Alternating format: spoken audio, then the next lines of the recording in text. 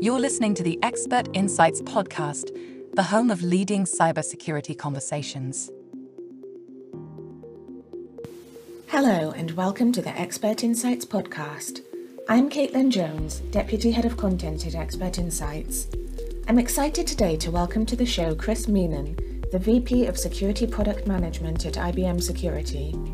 In our discussion, we talk about the biggest challenges currently facing SOC teams, the role that open source technologies will play in the future of cybersecurity, how the rise of AI will impact the threat landscape in the coming years, and how smaller organizations can keep up with those changes. Okay, so thank you very much for joining us today, Chris. It's great to be speaking with you. Great to be here, thank you. First off, could you please just give us a little introduction to yourself or tell us about your security background and your current role at IBM? Yeah, sure. I'm Chris Meenan. I run the product management at IBM Security for IBM's threat management portfolio. So that's everything our customers will use to detect, protect and respond to threats. I've been with IBM for nearly 13 years now. I came in with the Q1 Labs acquisition back in 2011, I think. 2011, and I've been with the QRadar product for a lot of that time, and been part of its evolution and growth in the market, as well as a lot of the innovations and acquisitions we've made along the way. Absolutely. So we're experiencing a pretty volatile time in the cybersecurity space at the moment, with rapid advancements in technology alongside global conflicts putting a strain on IT and SOC teams. What are some of the biggest challenges that your customers are facing at the moment? Yeah, I think the challenges roughly fall into the area of the threat actors and threats really advancing and innovating very quickly. Additional complexity in the IT infrastructure, and that's adding a lot of complexity and additional work for security teams. And then finally, the combination of both of those is exacerbating this knowledge gap that has really always been there in the security market, but it's now becoming really acute. And a lot of it is being driven by the shift to cloud. So as organizations are moving to the cloud, their attack surface is expanding. So the amount of the amount of things the attackers have to go and attack and get access to is just growing because of the expanding attack surface. And the shift to cloud is just resulting in a lot of new IT infrastructure that has to be secure, and it means new tools, new technologies, new acronyms, new languages. There's a lot of new things that are just in addition to what the teams have already had to do. So it's really exacerbating a lot of existing challenges that really, I think, over the last 5 to 10 years, the security market has been making a lot of progress with, but the move to cloud is definitely making a lot of it very acute. Absolutely. And you talk about new technologies and new tools there a little bit. One of the big topics at the moment in terms of that is the rise of AI, with advancements in machine learning driven technologies such as ChatGPT taking the media by storm, certainly. How do you expect AI and automation to impact the threat landscape in the next few years? Yeah, so it's actually being used on two sides. So the attackers actually are using more AI and automation to actually accelerate their ability to launch campaigns against their targets. So now, like the average time I was reading for launching a ransomware attack has come down from like days to just minutes, using automation and AI. So the attackers are doing that.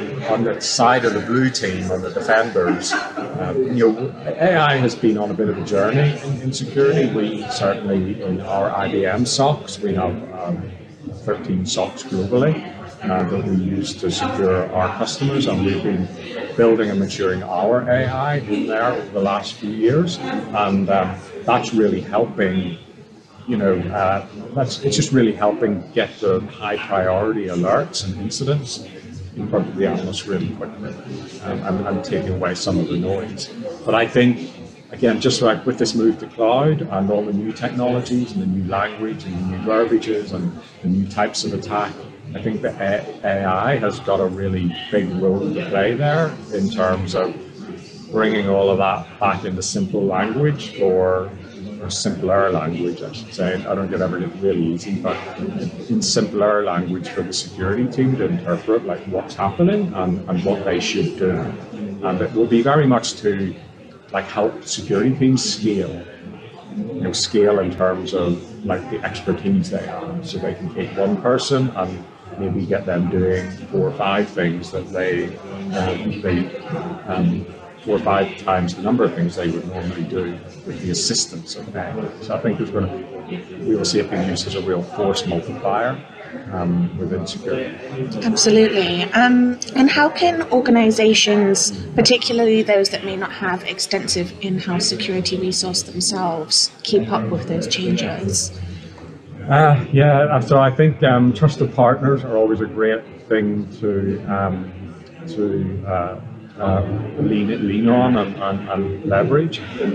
Certainly, IBM, we focus on a lot on technology, but then we also focus a lot on ensuring that our customers have an ecosystem of partners. So we provide services to help, but we also provide leading the ecosystem of partners.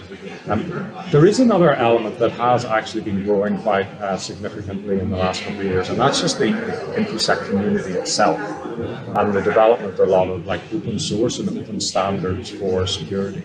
And you're starting to see a lot of like communities around standards such as Sigma and STIX for threat intelligence and information exchange. And we're starting to see a lot of online communities building up. And I think that I do think there's a lot that this will become increasingly important for organizations to start leveraging. The community can move very, very quickly. There's an example I always share with my teams and customers. When Log4j, that very famous, in fact, really critical vulnerability that broke. I think the news of that broke in early December. I can't remember. I remember working all weekend with the team on the response for our customers.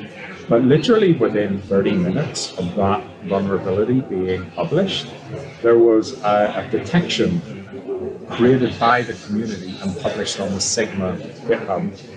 Yet a week later, there were still some vendors, not IBM, I would say, like there were still some vendors had not published their guidance or ability to detect and remediate that vulnerability. So I think the InfoSec community will really help. It's going to become a really big factor and being able to collaborate with that easily. Absolutely. And when it comes to that sort of open source technology, I know that one of the big challenges is trying to pinpoint where the responsibility lies for security with open source tech.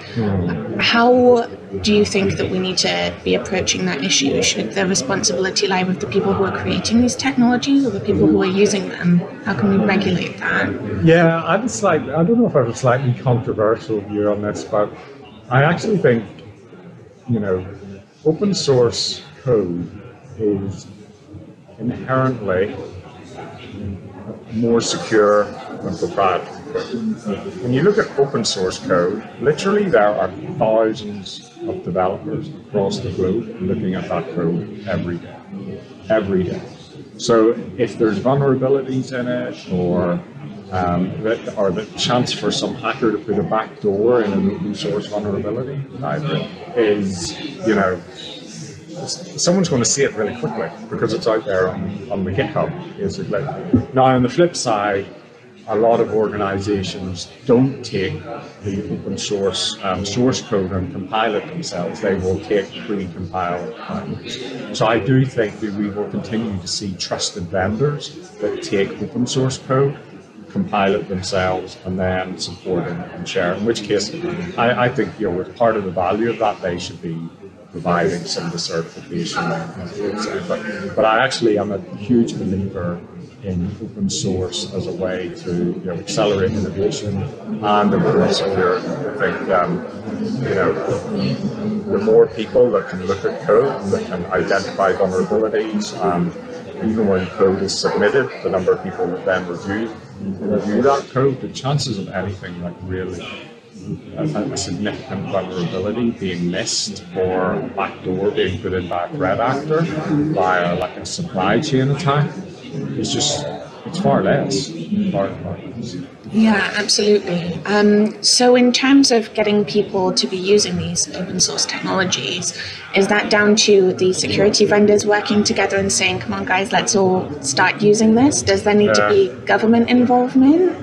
Yeah, I don't know if government involvement is I think, first of all, I absolutely think that we need to see more use of open source across vendors, particularly where it's driving standards and sharing of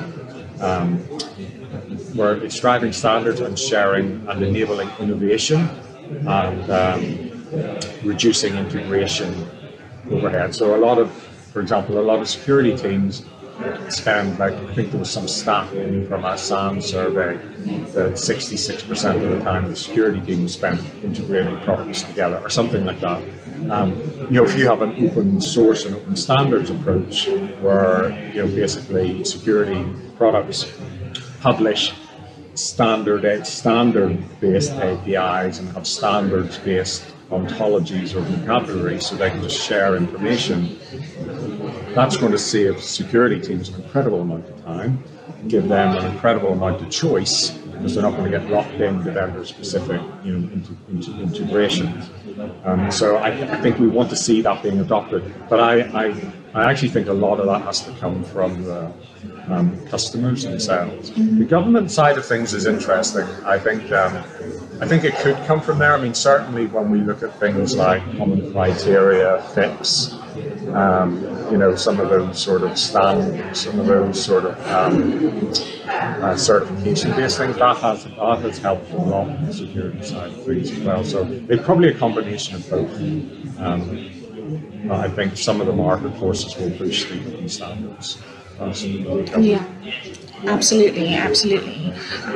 So we've had a little chat about where the landscape is at the moment, and some of the different technologies out there that are emerging and where we think things are going to be going with that.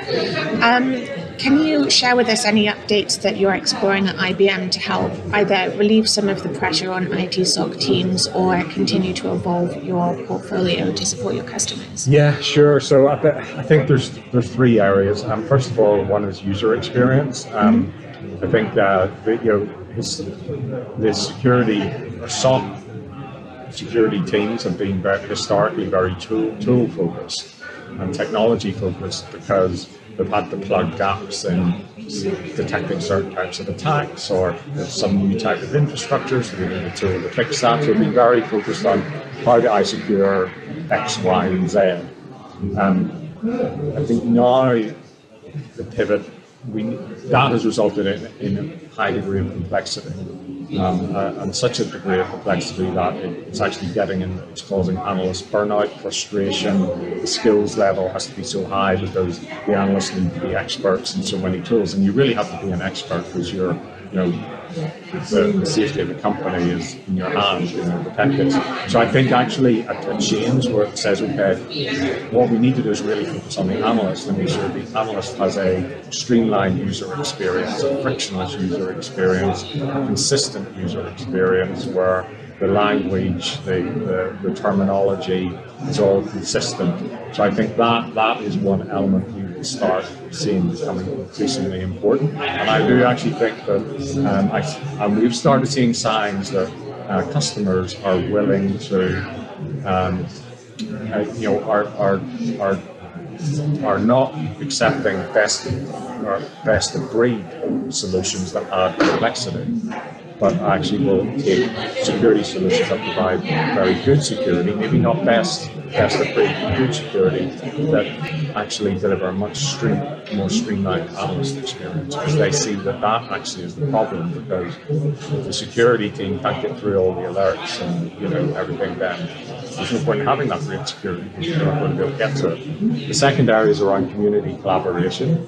Definitely, I think that's an area IBM is very big in. We're big in open source and open standards, sharing threat intelligence, sharing and collaborating around detection and response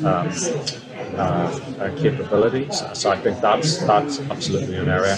And then the third area is just around AI and how we can use some of the new AI innovations and advancements to really help force multiply analysts by providing more actionable summaries of what's happening and what the threats are. So they're the three areas that we work on. And that's at the heart of a lot of what the evolution of our core QRadar suite is about. So we've just announced the new version of our core SOC technology, and those three things are actually at the heart of the user interface, the community collaboration, and advancements in AI that we're Absolutely. And those themes of collaboration and unification are definitely something that we're hearing a lot about at the moment. That's what people are really wanting out of their technology, unifying their tools, their teams, all of that. Yeah. So that sounds really great. And really resonating with customers and security partners that work with customers, because they are also looking at ways they can help make their customers more secure. So by actually helping their teams become more productive, help their technologies work better with other technology standards, helping their teams with new detection and response content more quickly, they can see how they're delivering better outcomes more quickly. Absolutely. So I've just got one last question for you today, Chris. Do you have any final words of advice to organizations that are struggling with the speed and volume of alerts and threat data they're receiving, or any of the other challenges that we've been talking about today? Yeah, so I think I would just come back to those as you're looking at as you're looking at how to go about some of those challenges. I would focus on tools and vendors that are really delivering a unified, streamlined user experience. Don't always settle for complex but great security. Simple but good is absolutely a key sort of priority there. Definitely, and I think any vendors as well, I would always look for vendors that are that have collaboration and open at their heart. I think closed ecosystems of tools can seem very appealing, but then that's where you get locked into complexity, you get locked into the vendor, and ultimately you and your teams, as you bring skills in from the outside, you're more likely to be able to get people with the skills, their community-based skills, and not like a specific tool skill. Because there's so many tools. There are hundreds of tools, so the chances of getting skilled people in those tools is harder than tools that actually adopt open standards for community collaboration. Definitely, thank you. And thank you so much for being on the podcast today. We've had a great time chatting with you. Well, thank you for having me. I've really enjoyed it. Thank you for listening to the Expert Insights podcast. For more, please subscribe or visit expertinsights.com to find interviews with experts and trusted reviews of top cloud solutions.